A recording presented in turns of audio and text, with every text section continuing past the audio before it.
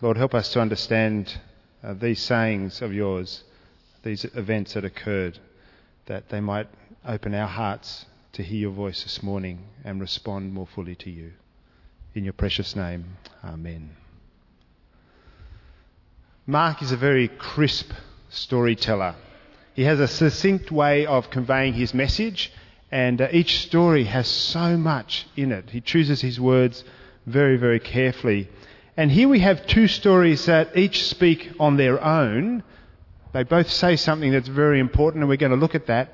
And I think they say something by virtue of the way they're set together. We might talk about that. You can help me try and understand something that I'm struggling to understand in this little passage. But the first thing is, the main thing is that the main thing should be the main thing. That's how that saying goes, isn't it? Yeah. So here we have the teachers of the law, the scribes. Now, the scribes performed a very important role in the ancient Near East. They preserved the scriptures. They were the people that made the copies. And, of course, with sacred text, you can't afford mistakes. I don't know if you ever did copying, writing off the board. They probably don't do that at school anymore, but some of you might be of my generation where you used to, And I was hopeless at it because my spelling was so terrible. I almost had to look up for every single letter, and I made lots of mistakes. I would make a very bad scribe. The scribes had all sorts of systems to ensure that every single word was exactly right. Every single jot and tittle, as they said. Every marking on the page. They had number systems to count the letters, and they could cross-check and ensure. And if you do some research in this area, you discover how amazingly accurate they were. Because they didn't have photocopy machines. It was all done by sight and by hand on papyrus or stone or whatever the material. And they found differing manuscripts hundreds of years apart with the most minute of changes in the text, which by all accounts, any account, is an extraordinary achievement, I would suggest. So they had a very, very important role.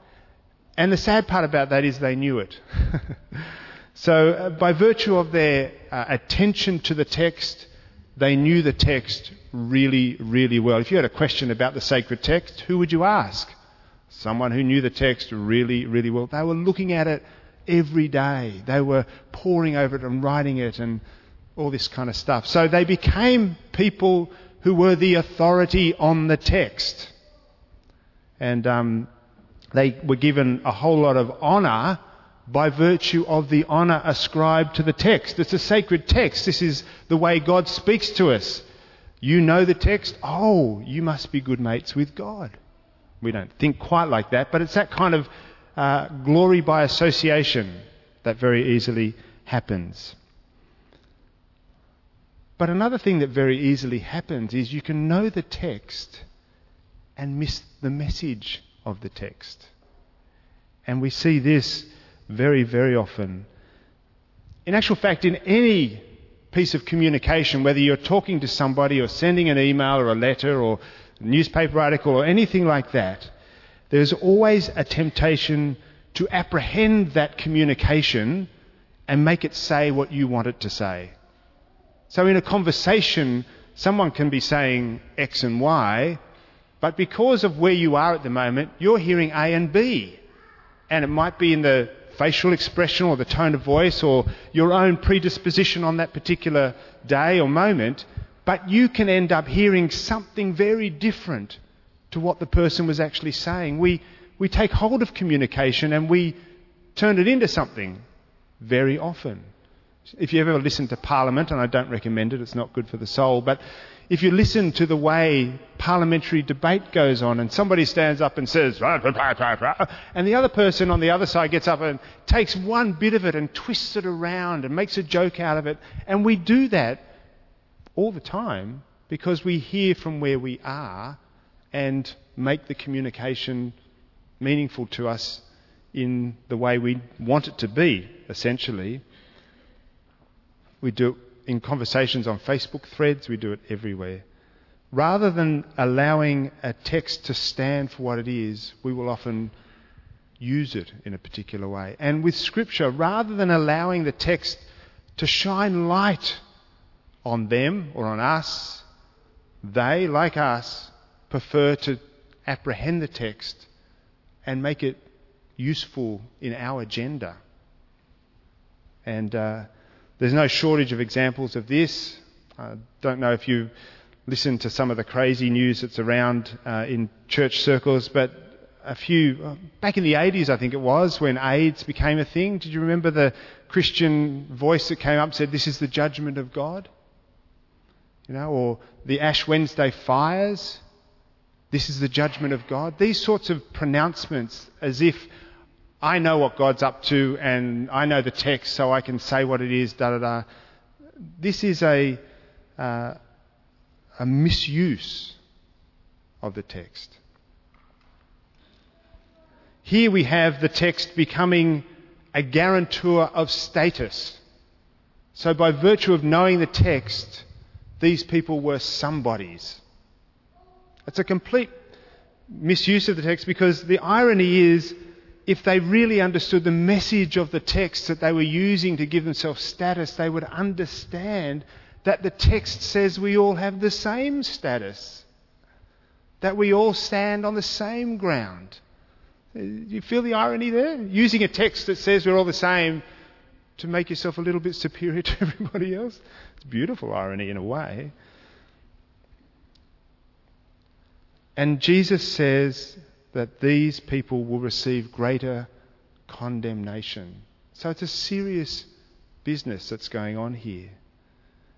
And we might be prone to think that on the last day when Jesus returns, he's going to wag the finger at them more than at us or something like that. But I think there's something even more profound and more present going on in this.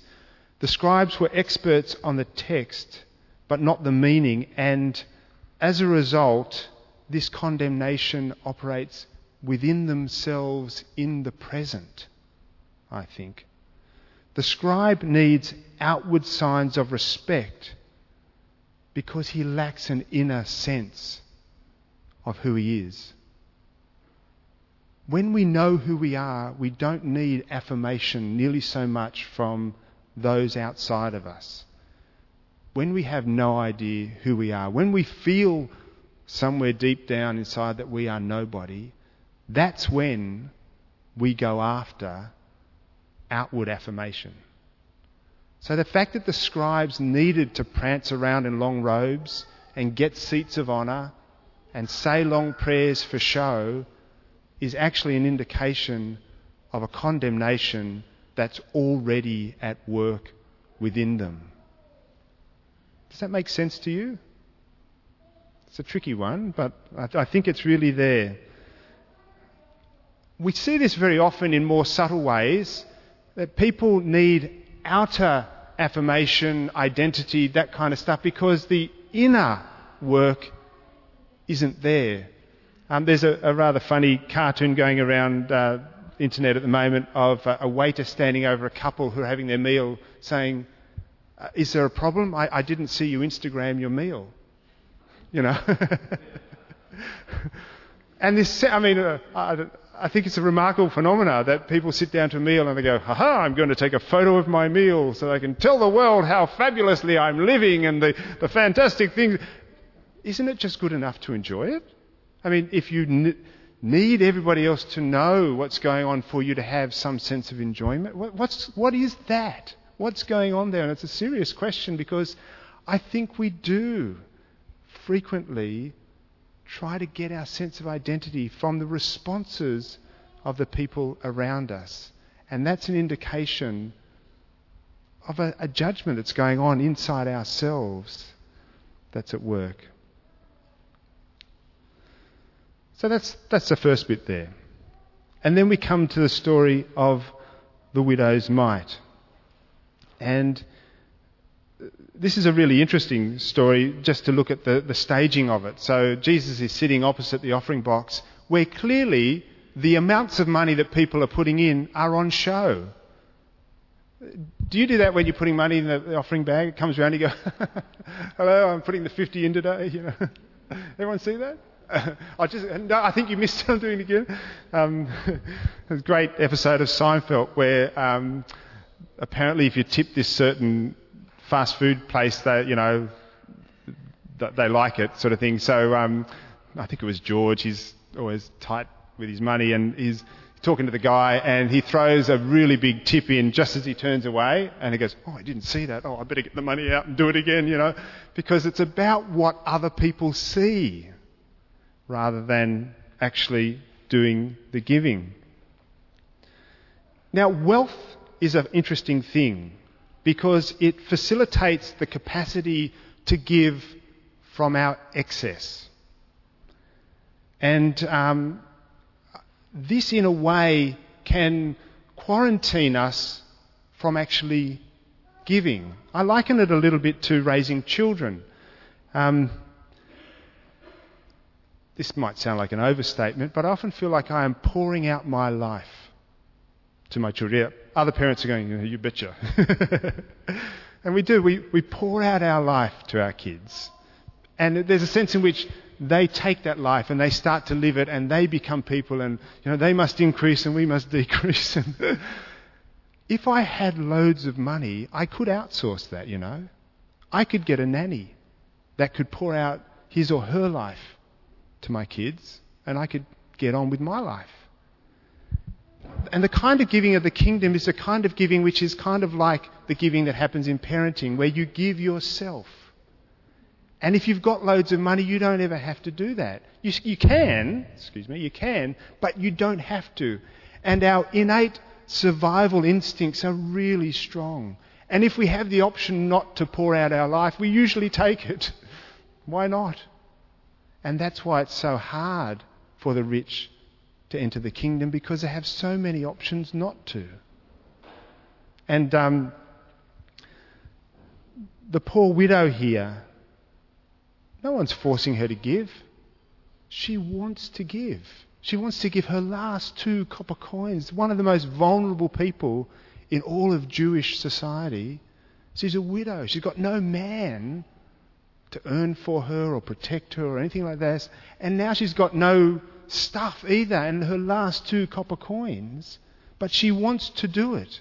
She wants to give herself. She wants to participate in the life of the community. She wants to make her contribution. And Jesus rightly sees that and goes, that is worth so much.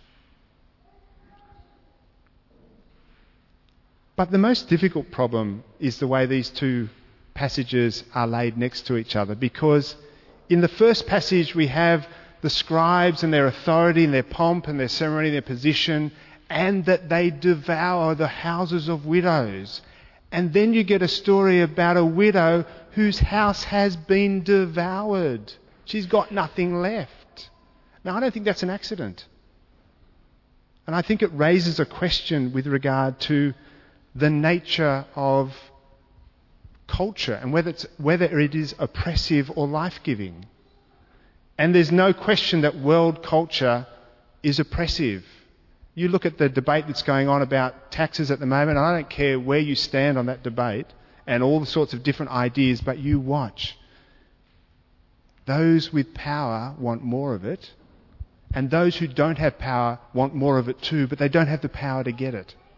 And the debate over tax will illustrate that. And there will be some voices that say, "Oh no, we've got to make this fair," but I wonder. Just keep an eye on that. It's a world-known phenomena. Those with power want more of it, and they have the power to get it. Those without power want more too, but they don't have the power to get it. That's the world's way.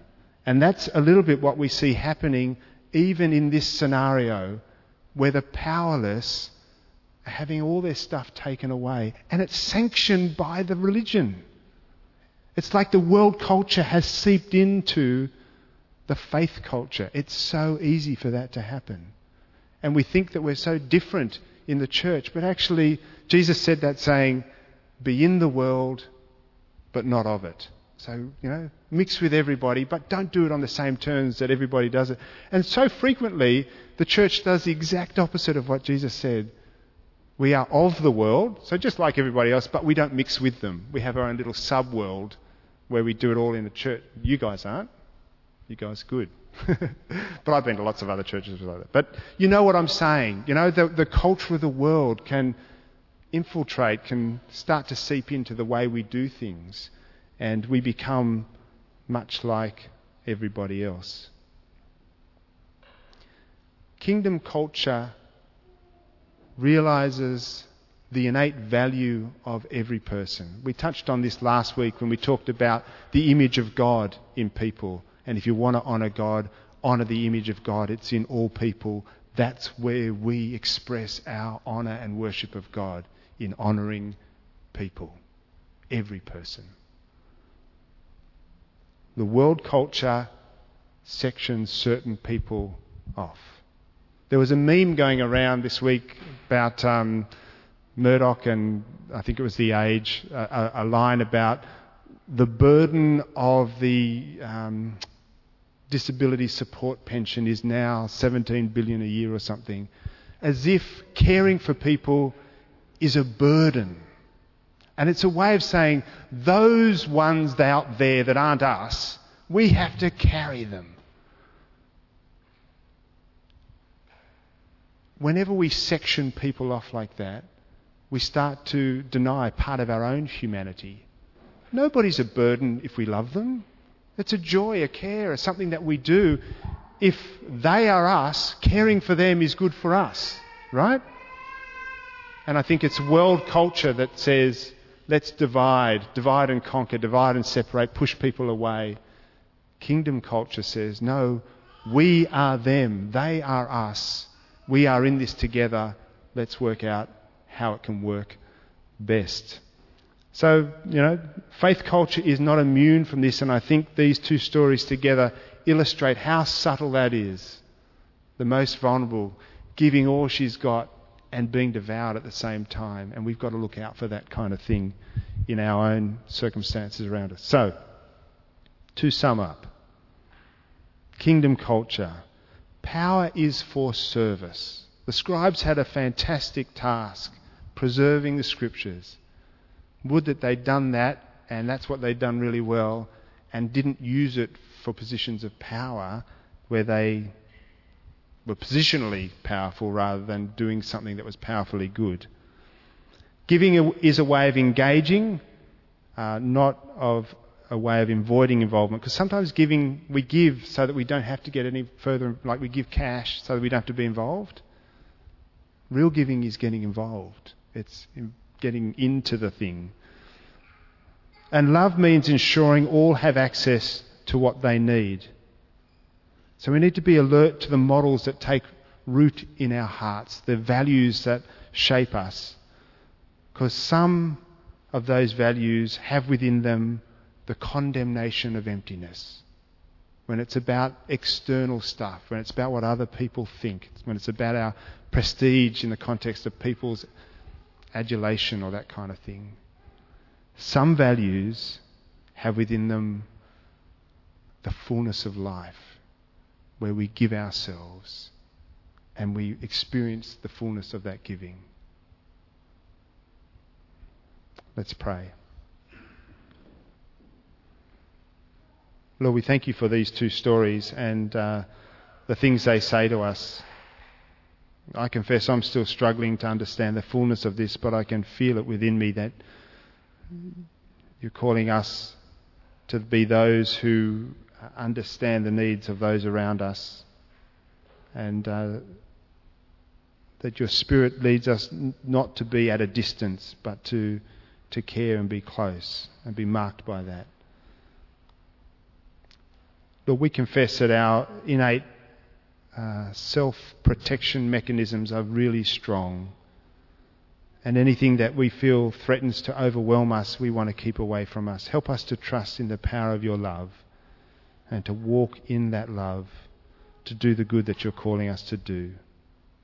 To the glory of your name we pray. Amen.